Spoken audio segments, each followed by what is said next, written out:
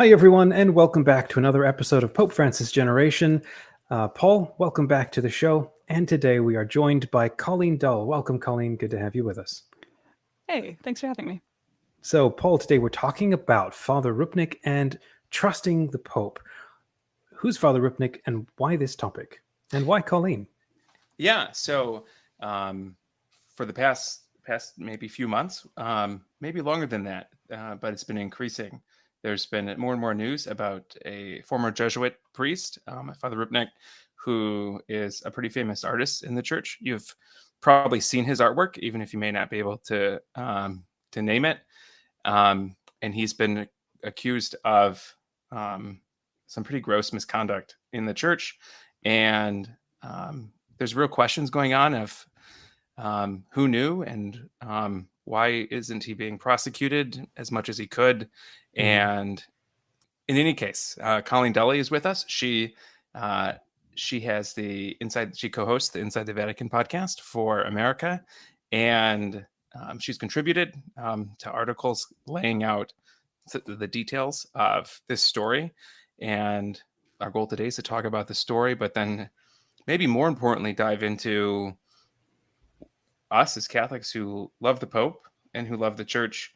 What do we do with this information? And it appearing once again that the Church is mishandling and not prioritizing people who've been harmed. So that's what we're talking about today. Alrighty, well, let's get right into this. I'm looking forward to hearing this. Hello, friends, again, and welcome to the Pope Francis Generation. It's the show for Catholics struggling with the Church's teaching, who feel like they might not belong in the Church anymore, and who still hunger for a God of love and goodness.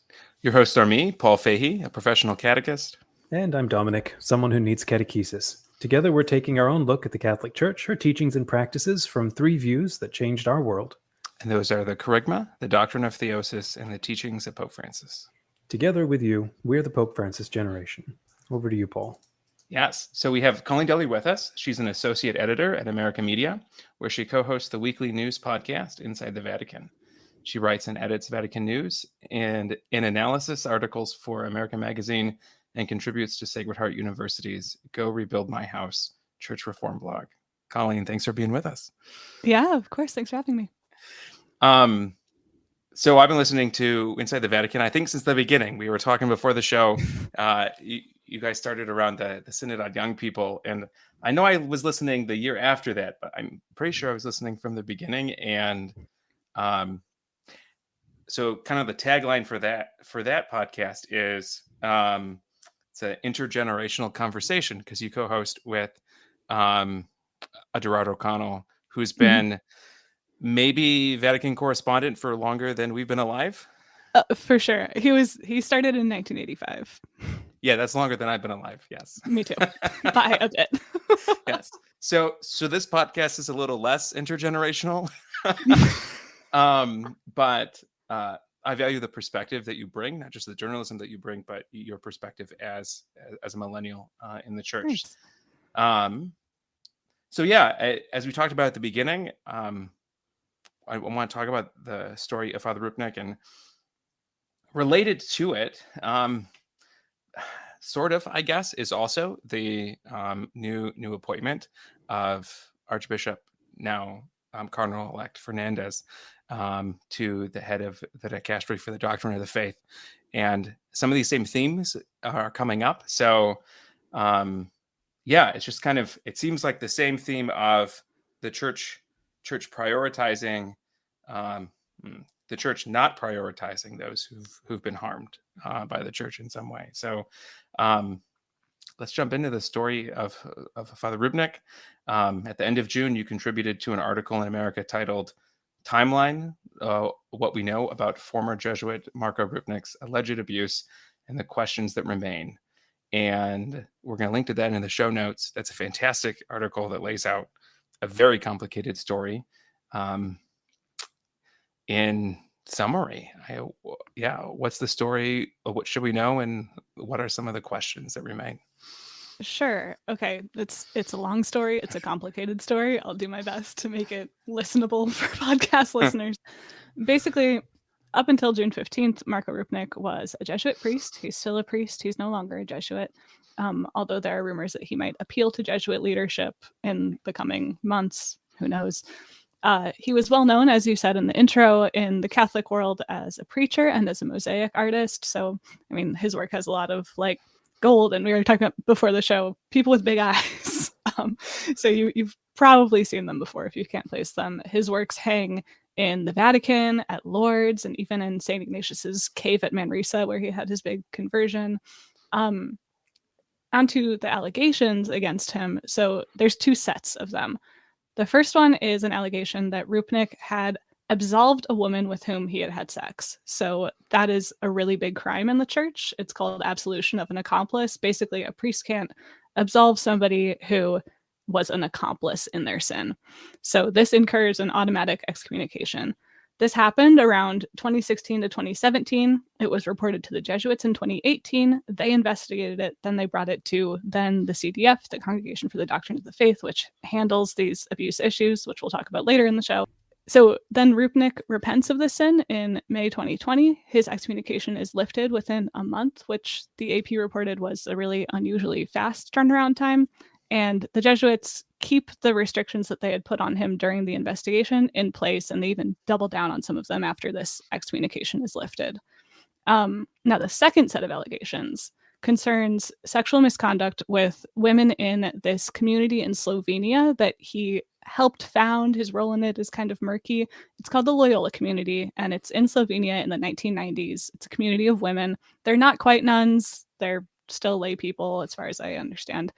But in June 2021, so after all the excommunication stuff had happened, this Vatican investigator was sent to look into the divisions in the Loyola community because the community, was not doing so well, whatever, needed to be investigated.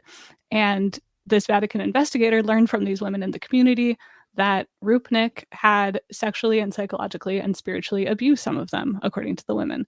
So the Vatican investigator brought that to the Jesuit Superior General, who started an investigation. They put more restrictions on Rupnik on top of the ones he already had. And despite that, he still preached on the gospel in a YouTube video for this art center that he works at, that he runs in Rome, called the Centro Aletti. Even though he was under restrictions. And so that violation of the restrictions then alerts his victims. Some of them decide to come forward in the press because they say, these restrictions are not being kept. And then in October of last year, 2022, the DDF, now the Dicastery for the Doctrine of the Faith, decides not to process those allegations because they're past the 20-year statute of limitations.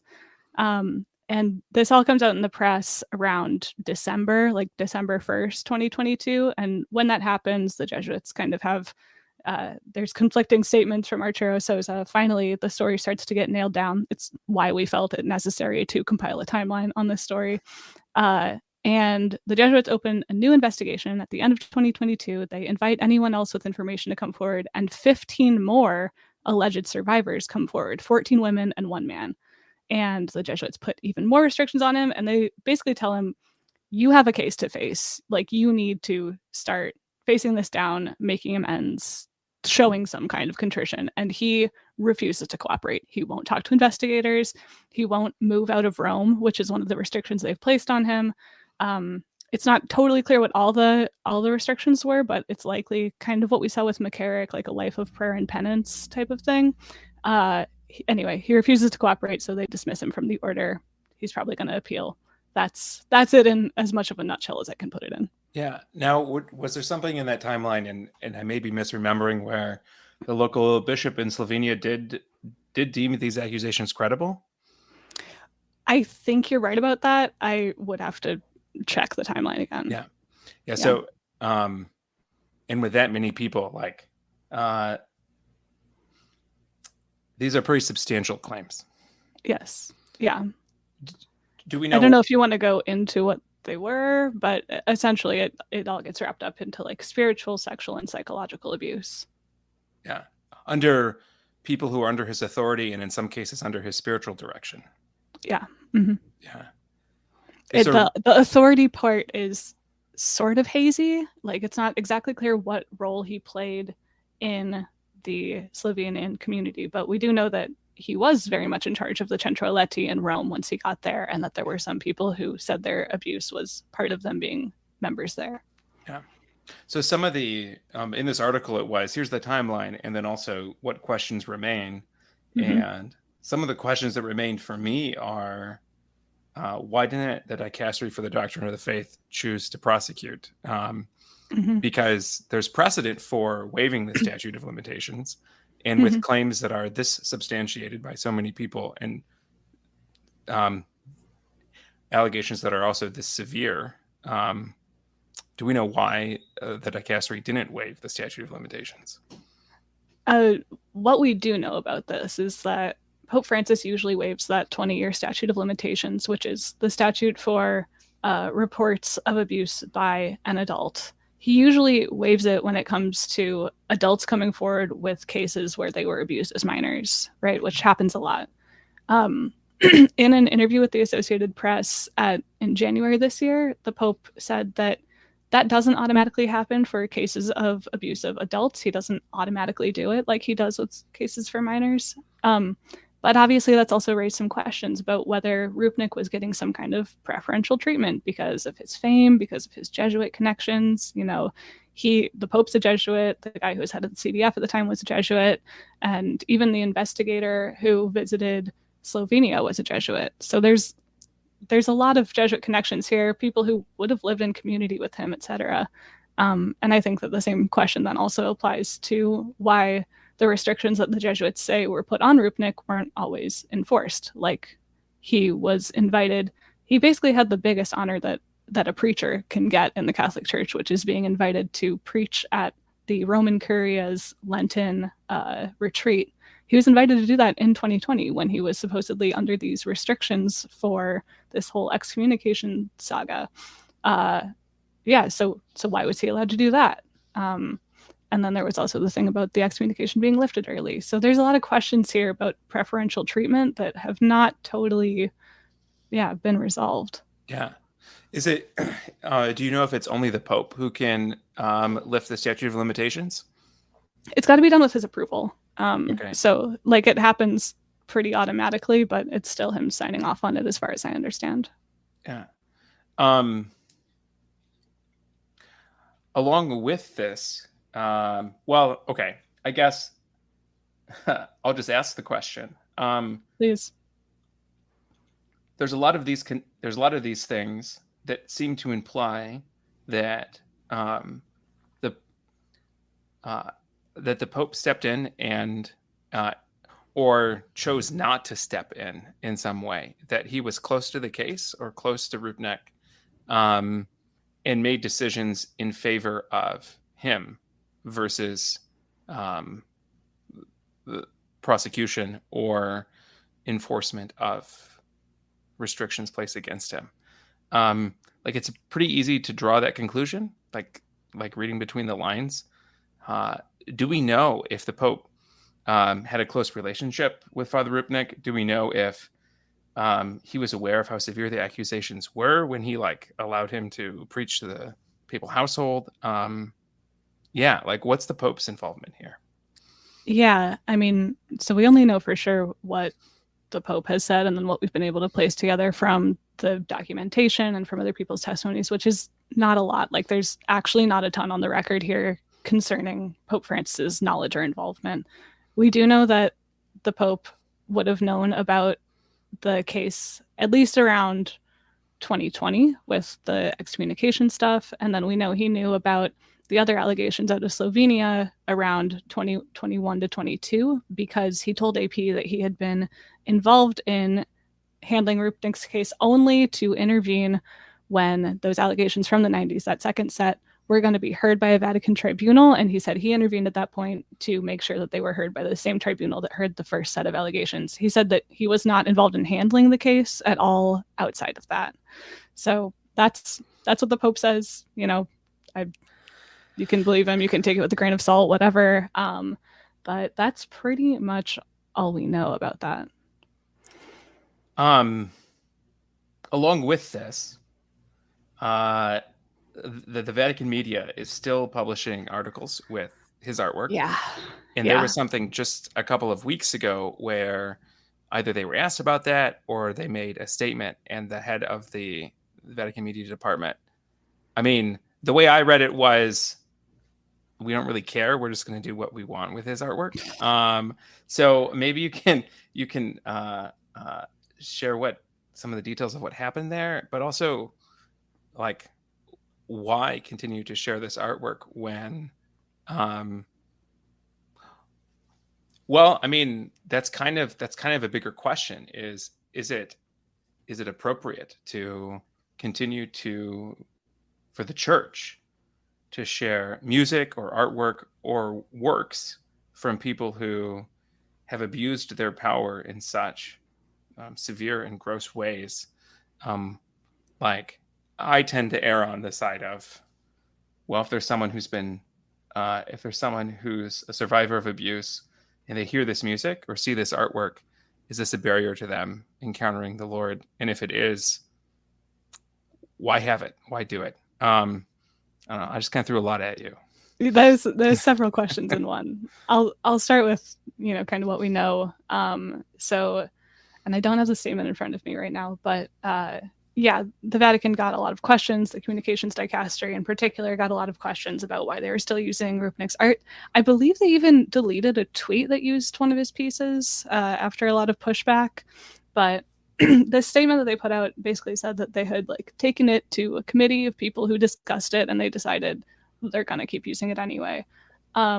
People who are amenable to that point of view say that, you can separate the art from the person. And so whatever, the work of art is separate from the sins this person committed. You sometimes see people making the same argument about the L'Arche community after the Jean Vanier revelations, although I don't think anyone's ever going to argue for the dismantling of L'Arche, right? Because it involves a lot of other good people. The work of art thing is different, right? It's not a living community. My view on this is, if you get something out of praying with these images, that's cool. You can keep them up, but keeping them up in a place like the Vatican, a place like Lourdes, where this is a place that's for the whole church. This isn't a private prayer place. That, I think, is where we should really be reevaluating, especially the message that this sends to survivors. And I mean, I think it comes off to me pretty clearly that they should be removing those works of art, trying to, commission other artists, right? There is opportunity here for this to be made into something better. I'm not with the people who are oh, this is bad art, so take it down. I don't think it's bad art, but if you're going to communicate that you really care for survivors, then I think that this is the way that people want to be heard, and you could do it pretty easily. I think that's a key line you just said. If you're going to communicate that you care for survivors, I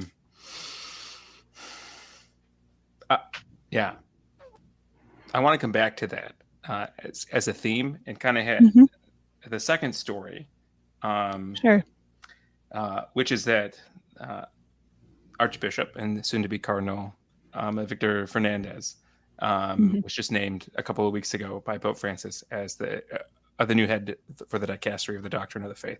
The DDF used to be the CDF, used to be the Holy Office.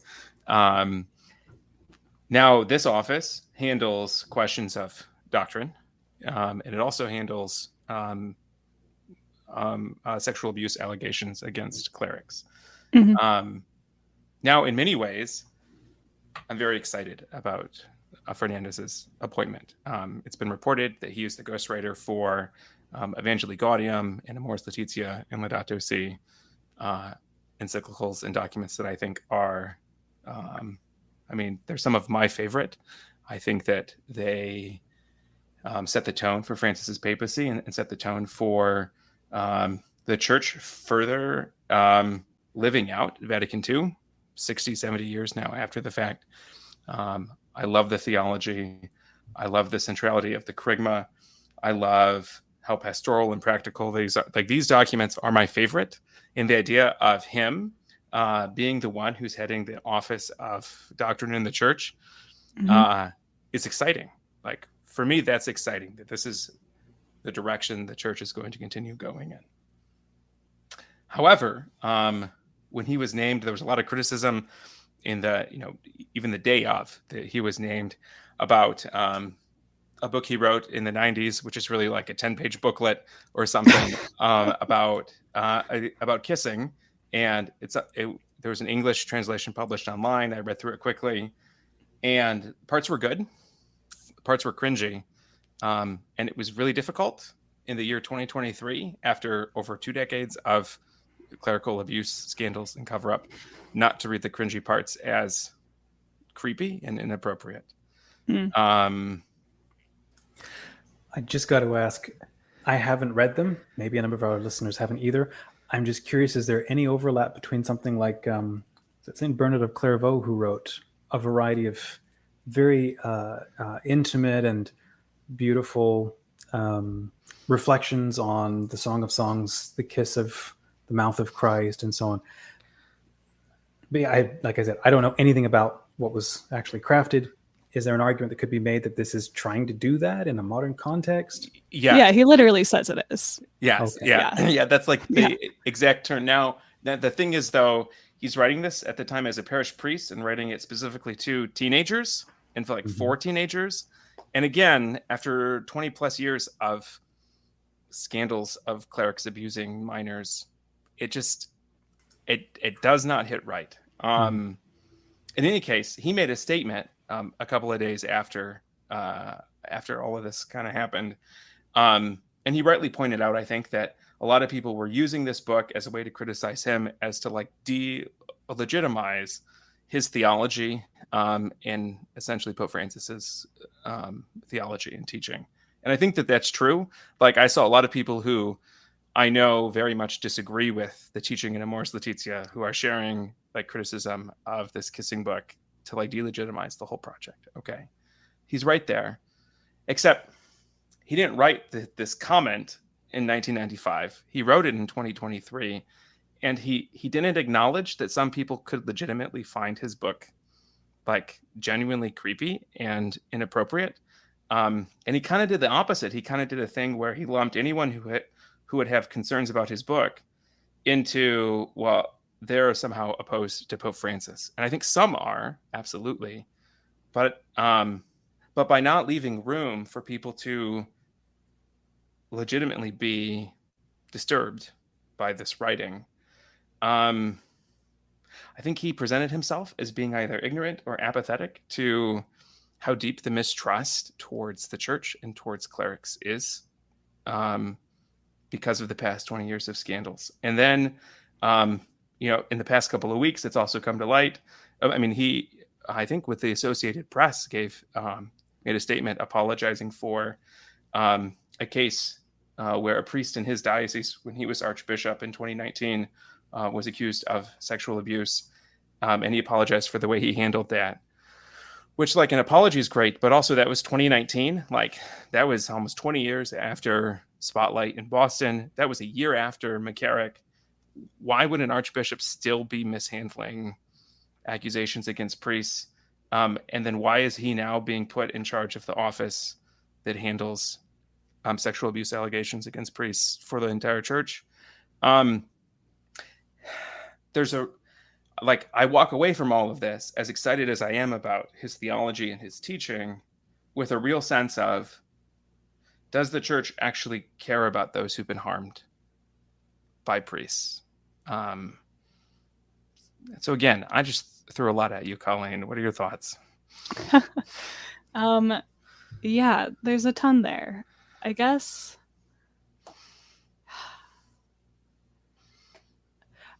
Okay, I'll start with the kissing book. I think we left out a key part of it, which is that, one of the main criticisms was about this poem that is attributed to a Victor M. Fernandez. We don't know for sure if it's his or not, but that, I guess, in this translation that was on the website Medium, that you could scroll through, it there was a mistranslation. Yeah, that used the word bitch instead of witch. I don't know if I'm allowed to say that on a family podcast, but I trust that you'll bleep it if it's not okay. But yeah, and that he said in his Facebook statement was a mistranslation. So like a lot of people just glommed onto that.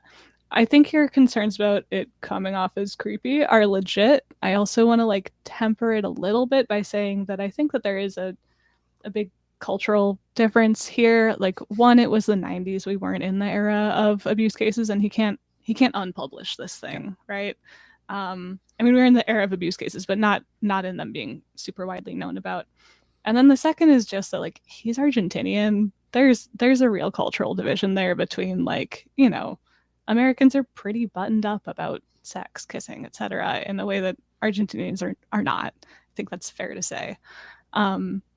I think the abuse case is a much more serious question, and, you know, is one that, yeah, it's interesting. I did some digging into this for an article I recently wrote for America, and I think it's interesting that this is just one case that people are glomming onto. Like, you know, usually when you see cover up, there's a pattern. And so I do find that a little bit hopeful, that it was only this one case. And digging into the allegations that Bishop's accountability, which is where the main criticism of how he handled this has come from. This is an activist group in the US, we should say. Yeah. So their key criticism here was that Fernandez had publicly defended this alleged abuser priest, Father Lorenzo. I looked into the things that they linked to in both their like summary and then their public statement. When they said, you know, he publicly defended him, it was a hyperlink. And I went and looked at the news articles that they linked to, and it looked like he had said to me, it looked like he had said that he supported him privately, like in this letter that then got leaked to the press, and it wasn't clear to me who was leaking it. I was reading this in translation, so I could be missing something, but I was not totally convinced that it was a public defense of him, but either way, he did say he was on this guy's side. There are also a lot of alleged victims, right? A lot more people came forward as this thing was coming through. So like that lends some credibility to the allegations.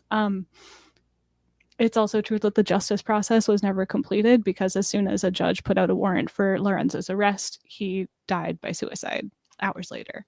So yeah, I feel like there's a lot of murkiness around this case, so it makes it difficult for us to pass a judgment on it. I think we can just report the facts. I think that actually, like, the thing that concerns me more about his appointment on this is that he told the Pope, when the Pope talked to him about appointing him as the head of the DDF, he said that he didn't feel trained or prepared, that's a quote, trained or prepared to head the dicastery that handles abuse cases for the Vatican.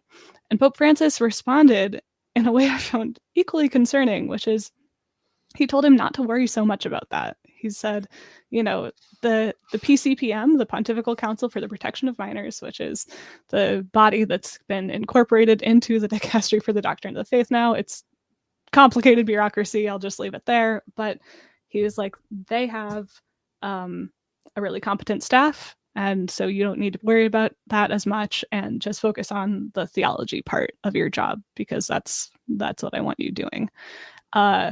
Which feels like brushing it off. My understanding from like sources I've talked to in the Vatican who know a little bit more about this say, well, part of that is that the Pope has some big reforms to the PCPM planned, which is much needed, because anybody who's following them lately knows that Father Hans Zollner, who is like one of the most respected experts on abuse and safeguarding in the church, he was a co-founder of this body, and he quit it.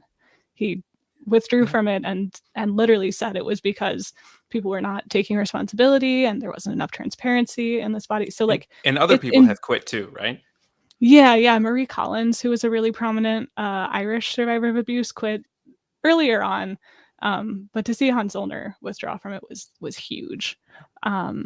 Anyway, so, you know, I've heard that they're going to undergo some reforms, and that's why the Pope was kind of de-emphasizing it. Obviously, they really need the reforms. The big question is going to be like, will those reforms be enough to solve the huge problems that the DDF has in handling abuse cases? You know, they don't have enough staff. They're a really small group, actually.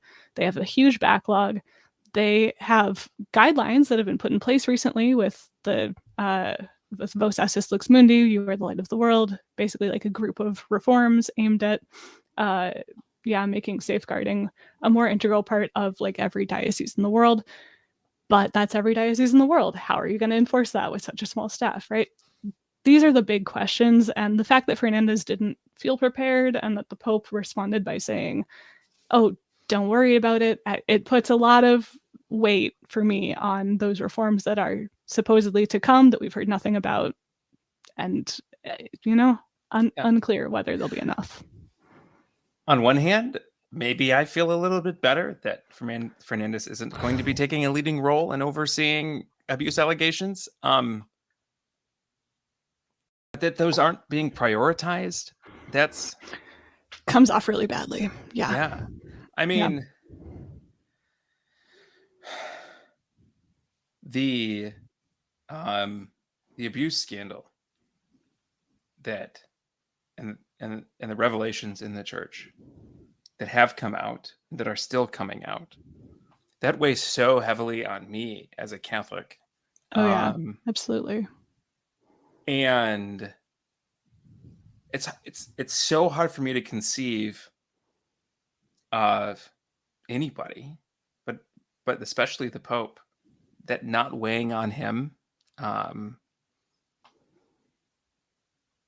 Like that is a really difficult thing to swallow. When I see so much, oh shoot, now I'm blanking. Oh, it was Xavier University late last year did research on moral injury, which is usually a psychological disorder that you see from like war veterans, and it's sort of related to PTSD, but also distinct. And it's participating in or witnessing an act that so violates your moral understanding of the world that, in using untechnical language, kind of breaks your conscience a little bit. Like it makes it difficult to make moral decisions, and it makes it really difficult to trust moral authorities. And so this research the Xavier University did focused primarily on survivors of clerical sexual abuse to talk about their experience of moral injury from that. But it also talked a little bit about not direct survivors of clerical sexual abuse, but like the next ring out, people who knew people and how they're experiencing moral injury. Well, you go one or two rings out from someone who's been abused by a priest, and that's pretty much every Catholic in the United States.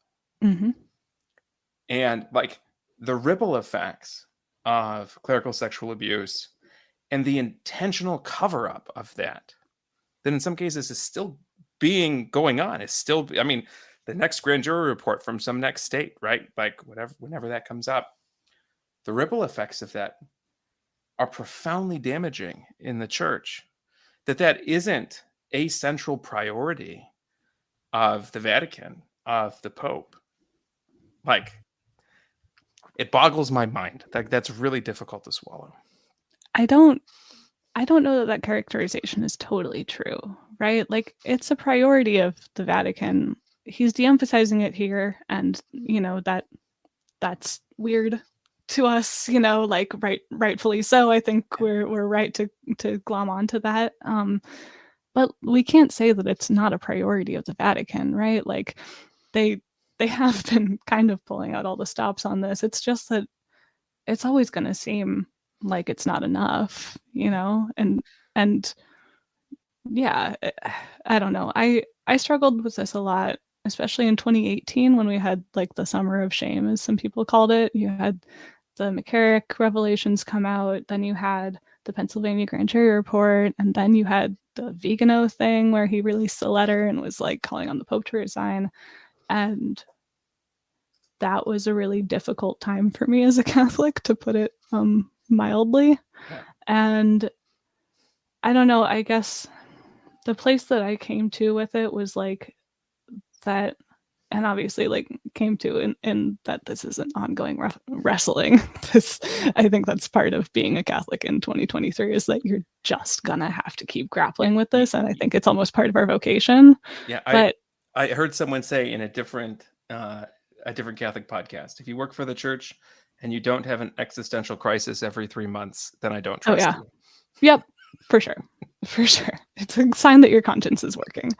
I guess what I was going to say, though, is, you know, the thing that gives me some consolation here is that we're never going to regain credibility as an institution. We're never going to be able to heal from this, move forward from this, until all of the truth has come out, has come into the light. And that is a painful process, and it's going to take maybe 50 grand jury reports from every state in the United States, and God forbid, you know, what comes out of the many countries that are far behind the US in handling abuse. So yeah, like that's part of it, is like I see this as kind of a purification process that is like necessary to happen. Yeah, I don't know, I kind of lost track of where I was going after that, but yeah, I guess I think something that I'm seeing, and I see this at a local level in my experiences in the church, and this seems to be what I'm seeing from the stories of Father Rupnik and Archbishop Fernandez is, and it was a couple of years ago on Gloria Purvis's podcast. She had a guest on, and I tried to look it up, and I forget who the guest was, but the guest used a phrase that was drawing on the church's tradition of having a preferential option for the poor and the marginalized, which is the doctrine of the church, said that the church in the U.S. has a preferential option for the institution. And I like clung on to that. I'm like, that explains so much in my own experiences of the church, where, yeah, when evangelization, like a Venn diagram, also lines up with prioritizing the institution, we're like all about evangelization. But then when they diverge, not as much. Same with like caring for survivors of clerical abuse. When it lines up, we care for survivors. But then when it doesn't, when it threatens the institution, then they either get dropped like a hot potato or even like antagonistic. And maybe I have a deeply cynical view of the church, but it would be well earned at this point, right? I see that all the time at all these different levels, and not just with abuse and cover up of abuse, but in lots of different areas. And at the point you made earlier about like, does this seem like it's a priority for the Vatican or priority for the Pope? Like talking about Rupnik's artwork. I think that the right response from leadership in the church at all levels, from the local bishop from your local pastor, bishop, to the Pope, ought to be a preferential option for those who've been harmed by the church. And I think really anything less than that is an inadequate response. And that's what I want to see. So maybe if you're grading on a curve, Francis is better than Benedict or better than John Paul II and how he's handling abuse.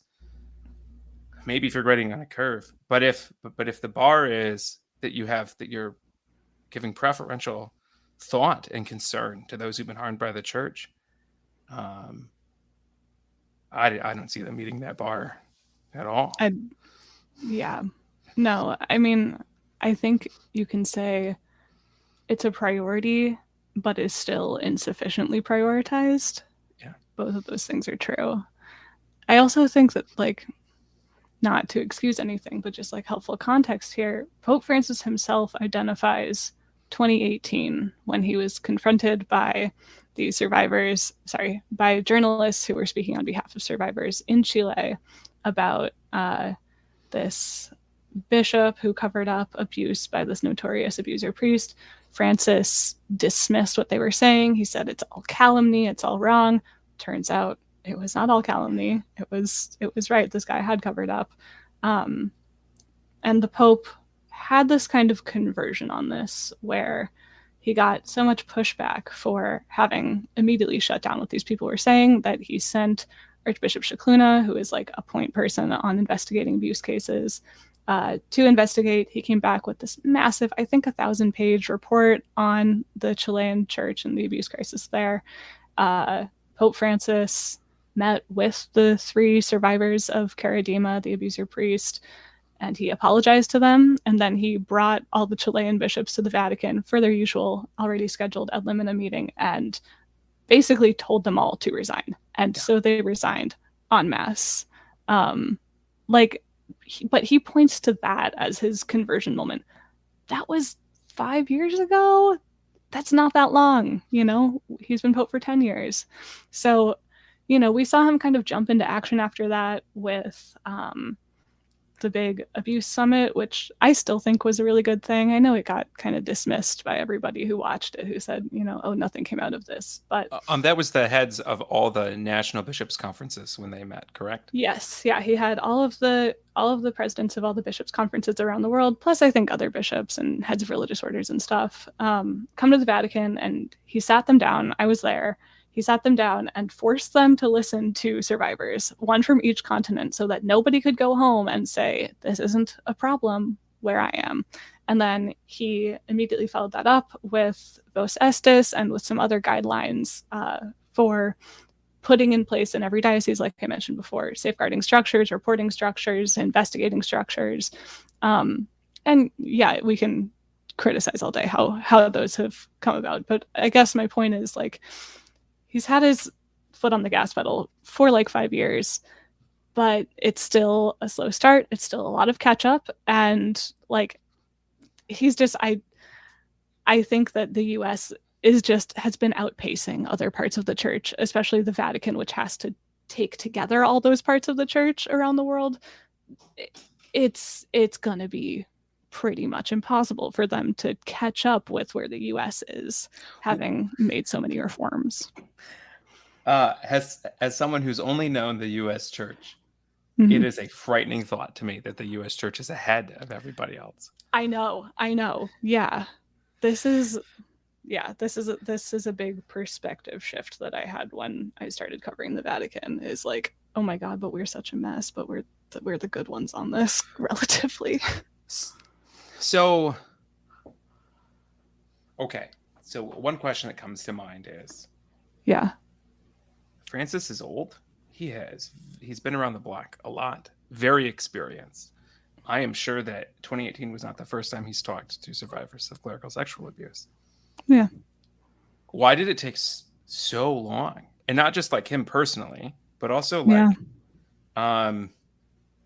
okay, so I think about, and when I put together this outline, I started listing these people. So these people are just the people who I knew off the top of my head that I didn't have to look up, right? Okay. So in the past 70 years, we have seen people in the church who are like grade A gross predators rise to some of the highest ranks in the church. So we have like Father Marie Dominique Philippe, who's the founder of the Brothers of St. John. You have his brother, Father Thomas Philippe, who's the mentor of Jean Vanier. It was Jean Vanier himself, the founder of L'Arche. Father Maciel, the founder of the Legionnaires, and Cardinal McCarrick. So people who, some of the highest positions in the church. John Paul II promoted McCarrick. He's known to be friends with Father Maciel. In an article a couple weeks ago from Catholic News Agency that was talking about the brothers, Father Philippe, Father Thomas Philippe, and Father Marie Dominique Philippe, that the Vatican actually sanctioned them for sexual misconduct things in the 1950s.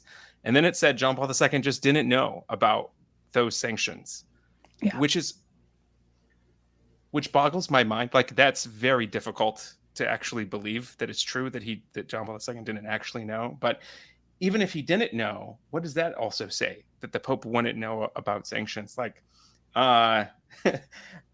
this sounds conspiratorial. And just a couple of weeks ago, we released an episode about not to have conspiratorial thinking. But it certainly feels like there's that there's a culture of clerical self-protection that's been curated, perhaps by predators themselves, for decades, if not a century, at these highest levels of the church. Like, which maybe explains why it's taking so long for the church to catch up. But like, how do you come back from that as an institution? No, exactly. Yeah. I mean, like, I think that you're right about that culture of protection and clerical self-protection, you said. Yeah, we know this. If you read through all 800 pages of the McCarrick Report, it's all there, right?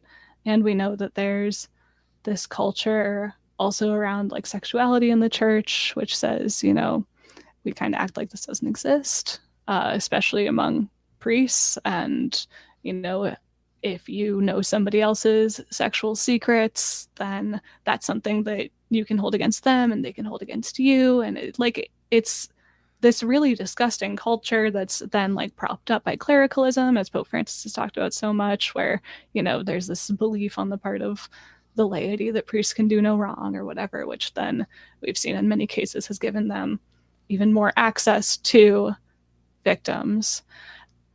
Yeah, I think that you're right in diagnosing that as the problem. And then the big question becomes, you know, how do you turn around from it?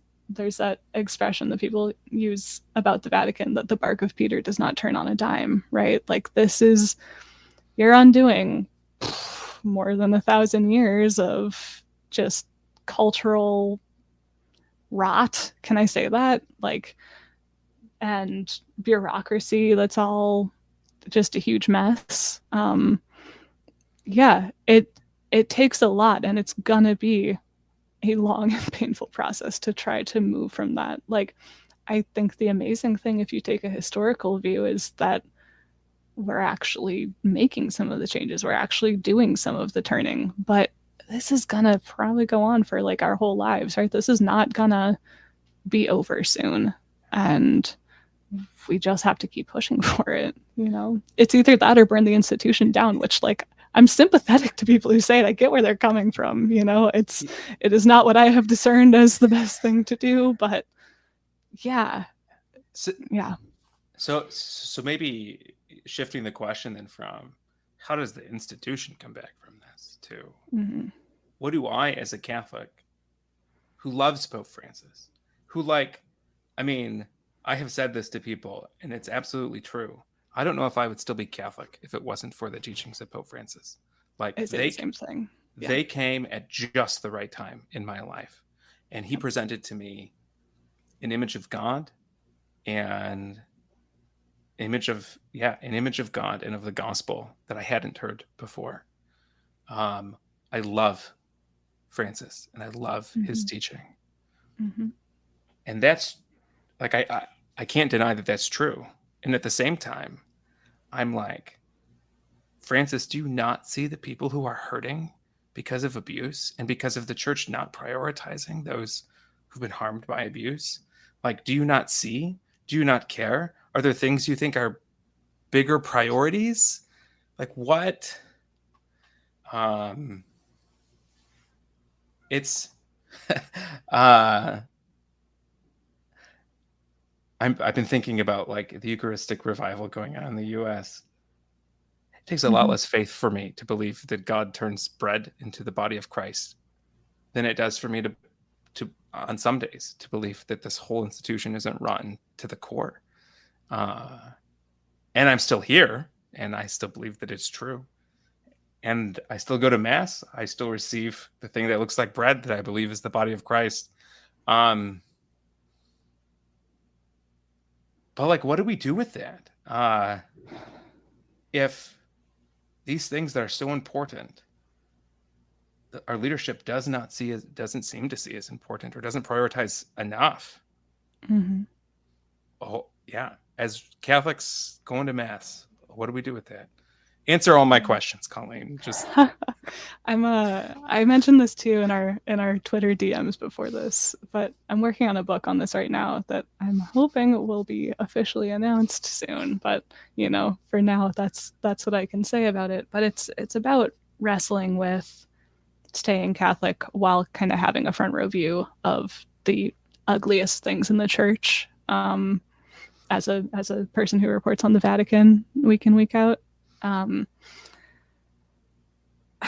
I kind of want to tell you a story. It's not going to answer your questions, but I love stories. like, yeah. I remember in summer 2018 when all of this stuff was going on, the summer of scandal, the summer of shame. I was like having a really tough time getting myself to church. Like, churches were usually places that I stopped into pretty regularly. I had a weird habit of always moving in next door to one. And so, you know, there are always places that I would pop in and just like wrestle with the things I needed to wrestle with. And in that summer, they became places that just made me really angry. And so stopped going to them. I still did like drag myself to mass, but I would just sit there just like shaking with rage, you know? And like the one thing that I remember speaking to me was the reading. I think it must have been in August, like right around all the McCarrick stuff and the Vigano stuff. But it said the first reading was, "Woe to you, shepherds, who, you know, scatter my sheep." And then the responsorial psalm right after that was, "The Lord is my shepherd." And it was just like, ah, crap, like, you're right. I'm here because of God, not because of this messed up institution. And, you know, I don't know, you look back to St. Peter and stuff and you're like, God, these guys are a mess. Like, why? It's clear that the institution continues to exist despite itself, you know? So I guess that's the one thing is just, yeah, that I've tried to hold on to, like, God and my belief in God, and also my belief that this institution it's made up of sinners and always has been. And then the other thing is, so like in February 2019, I ended up on this trip. It just happened. It was by accident. I scheduled back to back a silent retreat in Montreal with my Jesuit friend who's a great spiritual director. And then I was flying straight from that to Rome to cover the Abuse Summit, which everyone believed nothing was going to come from. And I believed nothing was going to come from. And then straight from there to work on America's pilgrimage to the Holy Land. And I was like, after this 2 weeks or whatever, I'm coming out of this either with some kind of new resolve that I cannot foresee, or I'm coming out of this an atheist. Like, there's going to be no between. This is the crucible right now. And I spent the whole silent retreat just like yelling at God, which was such an important lesson for me to, like, I mean, literally like red-faced crying, just like sitting in this little chapel in Montreal. And it was so important for me to learn that that's like an equally legitimate way of talking to God. And then I went off to Rome, and it was like, I was just like in the belly of the beast, like having to deal with all these issues and report on them constantly. I barely had time to think. And then I got to the Holy Land and was working still. I had hoped I could finally, like, you know, process some of this, but no. And I finally got my like moment of silence when we were in the Church of the Holy Sepulchre, and we're like in line for like 2 hours, and it's a zoo. People are like shoving past you and whatever. But as we were about to go in to the little, like, there's like a church inside the church, and the church inside the church is built over the tomb of Jesus. There's like a rock that covers it, and you can go in and like put your hands on it for a couple seconds. Like, there's literally a guy with a stopwatch like every 3 seconds being like, okay, move along. But so I'm like in line, and I'm finally like letting myself think about all this. And I remembered a little quote from Madeleine Delbrel, who I'm a big fan of. She's a French laywoman, mystic, poet, social worker. She's sometimes called the French Dorothy Day.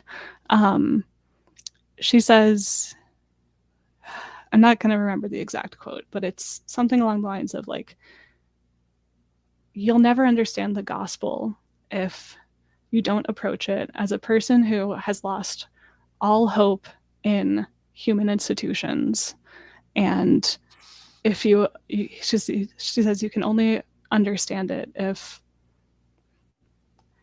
you approach it. Oh God, it's such a good quote. I really want to get it right. But yeah, who has lost all hope in human institutions and who holds on to it as a person who recognizes that this is their only hope. And then I like went in. Holy crap.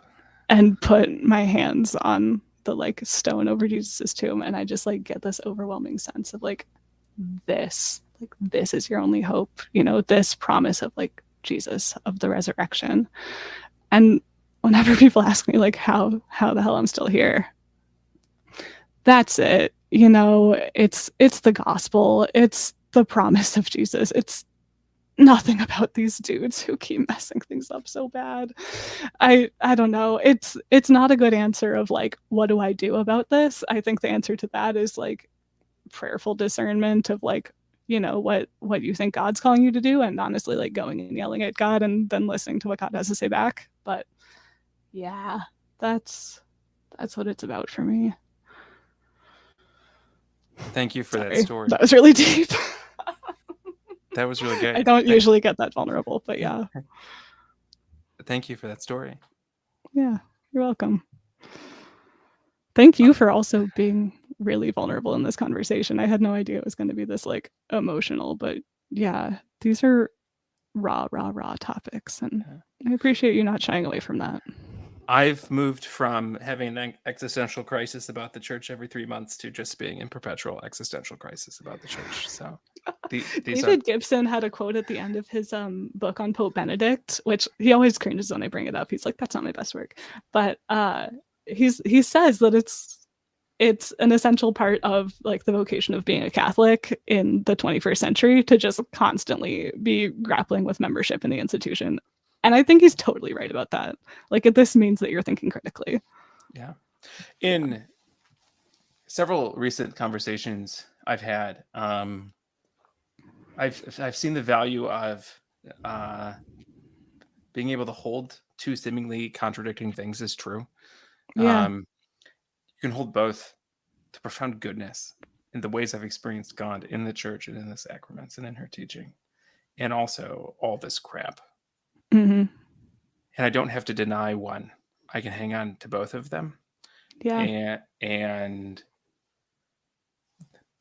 But that creates a tremendous amount of tension to live and exist in.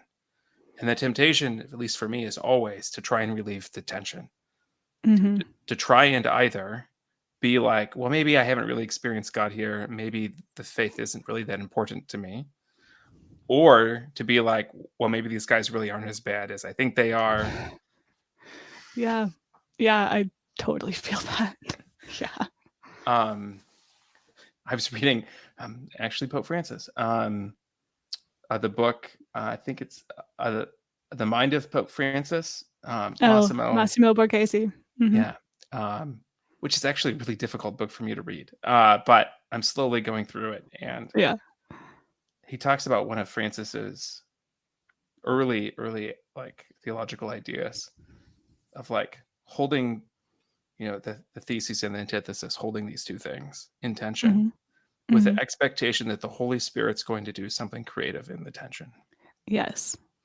Yeah. And God, that's all I'm hanging on to, is the hope that the Holy Spirit's going to do something creative in me.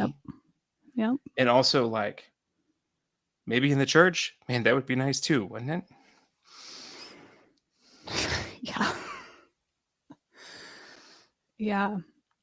That idea of holding things in tension is, I think it's been really important to me for a long time, and like my own theological thought. Not that I like I'm super well trained in theology, so you know, take that with a grain of salt. But yeah, like one of the first things I read in this little reading group in college that was very formative to me was Dulle Paradoxes of Faith. And it basically lays out that same thing, like that from holding these two things in a creative tension, I guess, that hold each other up like cards. I'm making two cards leaning against each other with my hands. The listeners can't see that.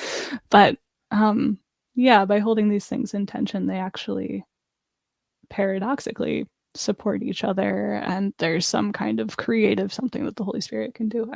I'm just re-saying what you've just said, but yeah, I agree that that's an important thing and something that I really have to hold on to. Even if it's like impossible to imagine what the Holy Spirit could come up with. But it's the same thing that we're talking about in the synodal conversations right now, right? Is, not doing away with the tensions, but having those disagreements, putting them out in the open, and trusting that the Spirit can do something with them, which is a big leap of faith. Yeah.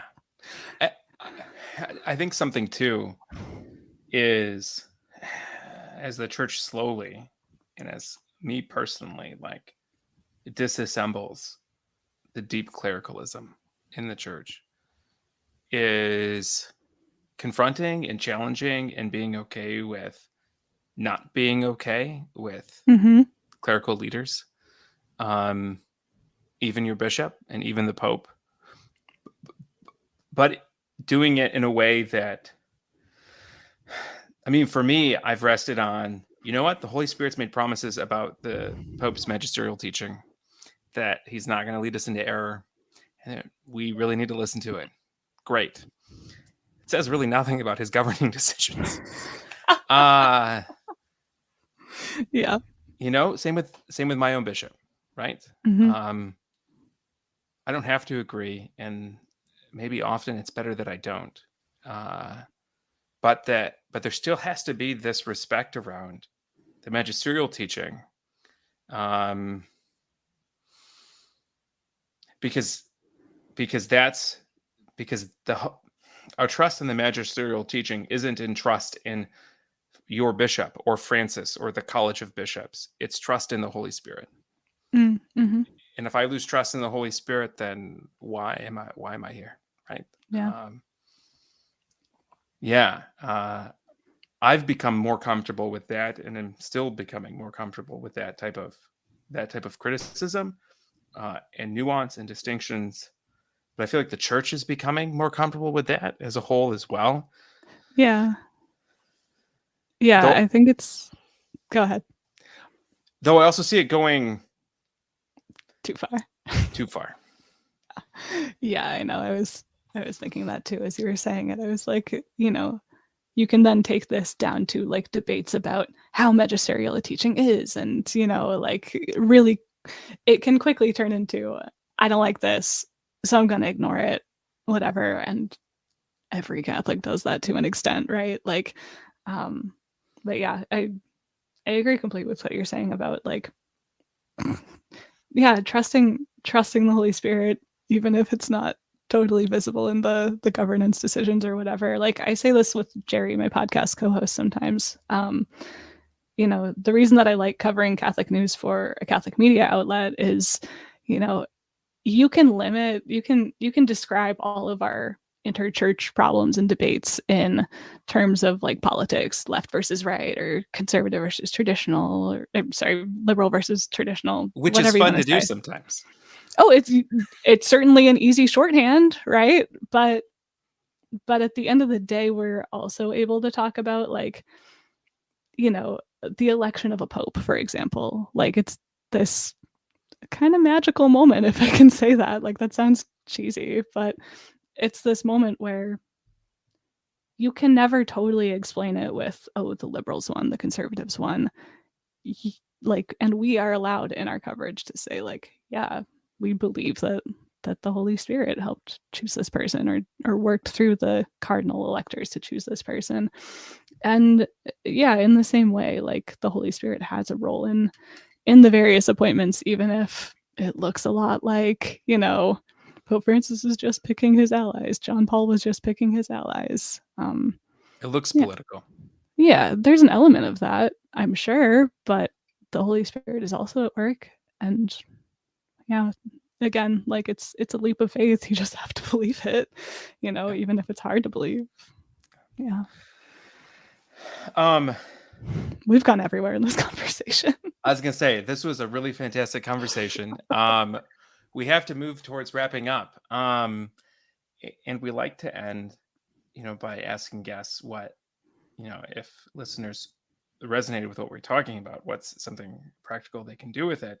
I don't really have many answers to that, so I'm gonna like put that responsibility on you. Other than losing all hope in all human institutions, what Do it, man. what do you recommend for our listeners as like practical things? I mean, I don't know. There's the next step after that, which is to hold on to the gospel like it's your only hope, which some days is the best I can do. I think what I was saying earlier about, going to God and just yelling at God and then listening and trying to discern what God is calling you to do. Like the what do I do question is going to be different for everybody. For me, it's a lot of like, okay, this is a process where the truth really needs to come out. So it's my job to keep digging for the truth. For some other people, it's going to look different. It's going to be, maybe getting into a ministry work where you're accompanying survivors. Maybe it's, just like going to a protest, standing outside the cathedral with a sign. Like, I really think that like, I'm a big believer that any of your action that's about something important like this has to be rooted in prayer. And so, yeah, like, sounds like a little bit of a cop-out answer, but I think my answer is just to keep doing that wrestling that I've said a couple times now is part of the vocation of a Catholic in 2023. Like, keep doing that prayerful wrestling. One of the most important gospel stories to me, and actually something that stuck out to me on that silent retreat I did, was the story of Jacob wrestling with God. And they say in the Bible that it lasted all night. Like, this was not like an easy fight. They had to keep going at it. And that is what my spiritual life feels like a lot of the time. And yeah, I just think that not giving up that fight, just continuing to go and like demand from God, like, what should I do? Also change this if you can. That's the best advice I have. Fighting with God. That's your advice. Fighting with God, fighting with the problems in the church, and asking God, like, okay, because in the end, God wins the fight. You're not going to be God, right? Yeah. But once you've put in, I feel like there's value in putting in the wrestling effort, and once you've finally been wrestled out, then be like, okay, God, what do I do? And right, what happens in that story? God gives Jacob a new name and, makes him this heir to his mission. And yeah, that's the next part of the story for us too, is my hope. I'm waiting for that part. Yeah. It's I think that it's maybe not so linear. It's a lot of like wrestle, convert, and like, yeah, I'll let you know if I ever get there. I think that will be in the afterlife, if ever. Yeah. Dominic, we've been talking, you've been listening. Any thoughts you want to throw in at the end here? Thanks for always including me, Paul. It's always very kind of you. I do love that story. Like an afterthought. No, it's fine. It's fine. I have my go on other shows, but one thing I do love about that story is that, yes, I think we're all called to wrestle with God. I think that is the human thing. But one of the other things also is that we don't walk away from a fight like that unscathed. We may come bearing blessings, but we also come away broken. We have to be broken. And Jacob endures his damaged hip and he limps for the rest of his days, so he earns all these things, but we go through these, we are profoundly changed. And I think it's through that wound that God enters into us. And I'm still halfway on my journey or whatever, but I'm looking back at some of the profound dislocations I've had in my life and realizing it was only because of those that I am where I am now. Praise God, or I hope to God I'm going somewhere better. If not, he'll come and do a little bone resetting again, which I never want to happen in the moment, but is always, good afterwards. I was just thinking and listening to this conversation, how I think I come from a different place that you two do, because I grew up in an atmosphere of such profound and constant distrust of anything having to do with the hierarchy, especially the popes. So I'm like a convert coming from sort of fringe radicalism or traditionalism, coming then into communion and trying to discover what that then means and feeling my way through this. And the Holy Father is really the only sort of beacon that has been an immovable thing. And as difficult as it is, learning for me to learn what has earned my trust and where do I owe my trust? And then how does that ladder down, through the hierarchies? And I still don't totally know, but the thing that has been sort of immovable has been the person of Christ. That's like you said, that's the only reason that you stay, trying to find him and see him, and then seeing how the Holy Father is in his own way, making his own contributions to, emulate that, embody that, to be that. Yeah, he's not perfect, but for me, he's a dang sight better than anybody that I was worshiping in the past. So, Colleen, where can folk find you online if they want to check you out? Do you have your own personal website apart from your work at America Media? I do, but it mostly just redirects there. So that's where I would send people. Is you can read my articles at americamagazine.org. That's also where you can listen to my podcast. You can also probably find my podcast on whatever app you're using to listen to the Pope Francis Generation right now. And then if you're into social media, God bless us all. I'm on Twitter and Instagram at Colleen Dulle. That's COLLEENDULLE. Also, I just want to give a little plug to the Church Reform blog that got mentioned in my bio. It's called Go Rebuild My House at Sacred Heart University. If you just Google it, it's easy to find. But it's, I think, an underappreciated resource. There's a lot of good writers on there having some good conversations about the reform of the church. Yes. And then if in the next couple of weeks between this conversation and the episode coming out, we get news about your upcoming book, we will share that as well. And if that comes out, if that comes out after we publish this, I will. It will be all over the aforementioned social media accounts. Yes. I'm going to get really annoying about promoting my book. So there you go, friends. If you enjoy this conversation, smash that like button. It's going to help the algorithm push this out so more people can hear about Colleen and, well, really this conversation, just like I did. Paul, if our friends have a question or some feedback for this podcast for Pope Francis Generation, where can they go? Yeah, so you can go to popefrancisgeneration.com. That's where you can message me, contact me. And if you like the podcast and want to go deeper with the things that we discuss, check out Father's Heart Academy. There we're building a community of people who are looking for more compelling answers to their questions, or being okay with not getting answers to their questions and just being okay with sitting in the question. Offer workshops and resources, to help us hear a more beautiful and compelling gospel. And that's at fathersheartacademy.com. And the show is also brought to you by Smart Catholics. It's the free online community for Catholic millennials, creators, and learners who want faithful conversations like this one, unafraid of doubts and questions. Plus, we're free of trolls and ads and toxicity. So join us at smartcatholics.com. Until next time, say a short prayer for yourself and for us. And remember, don't be afraid to ask questions. Doubts can be a sign that we want to know God better and more deeply. God bless you.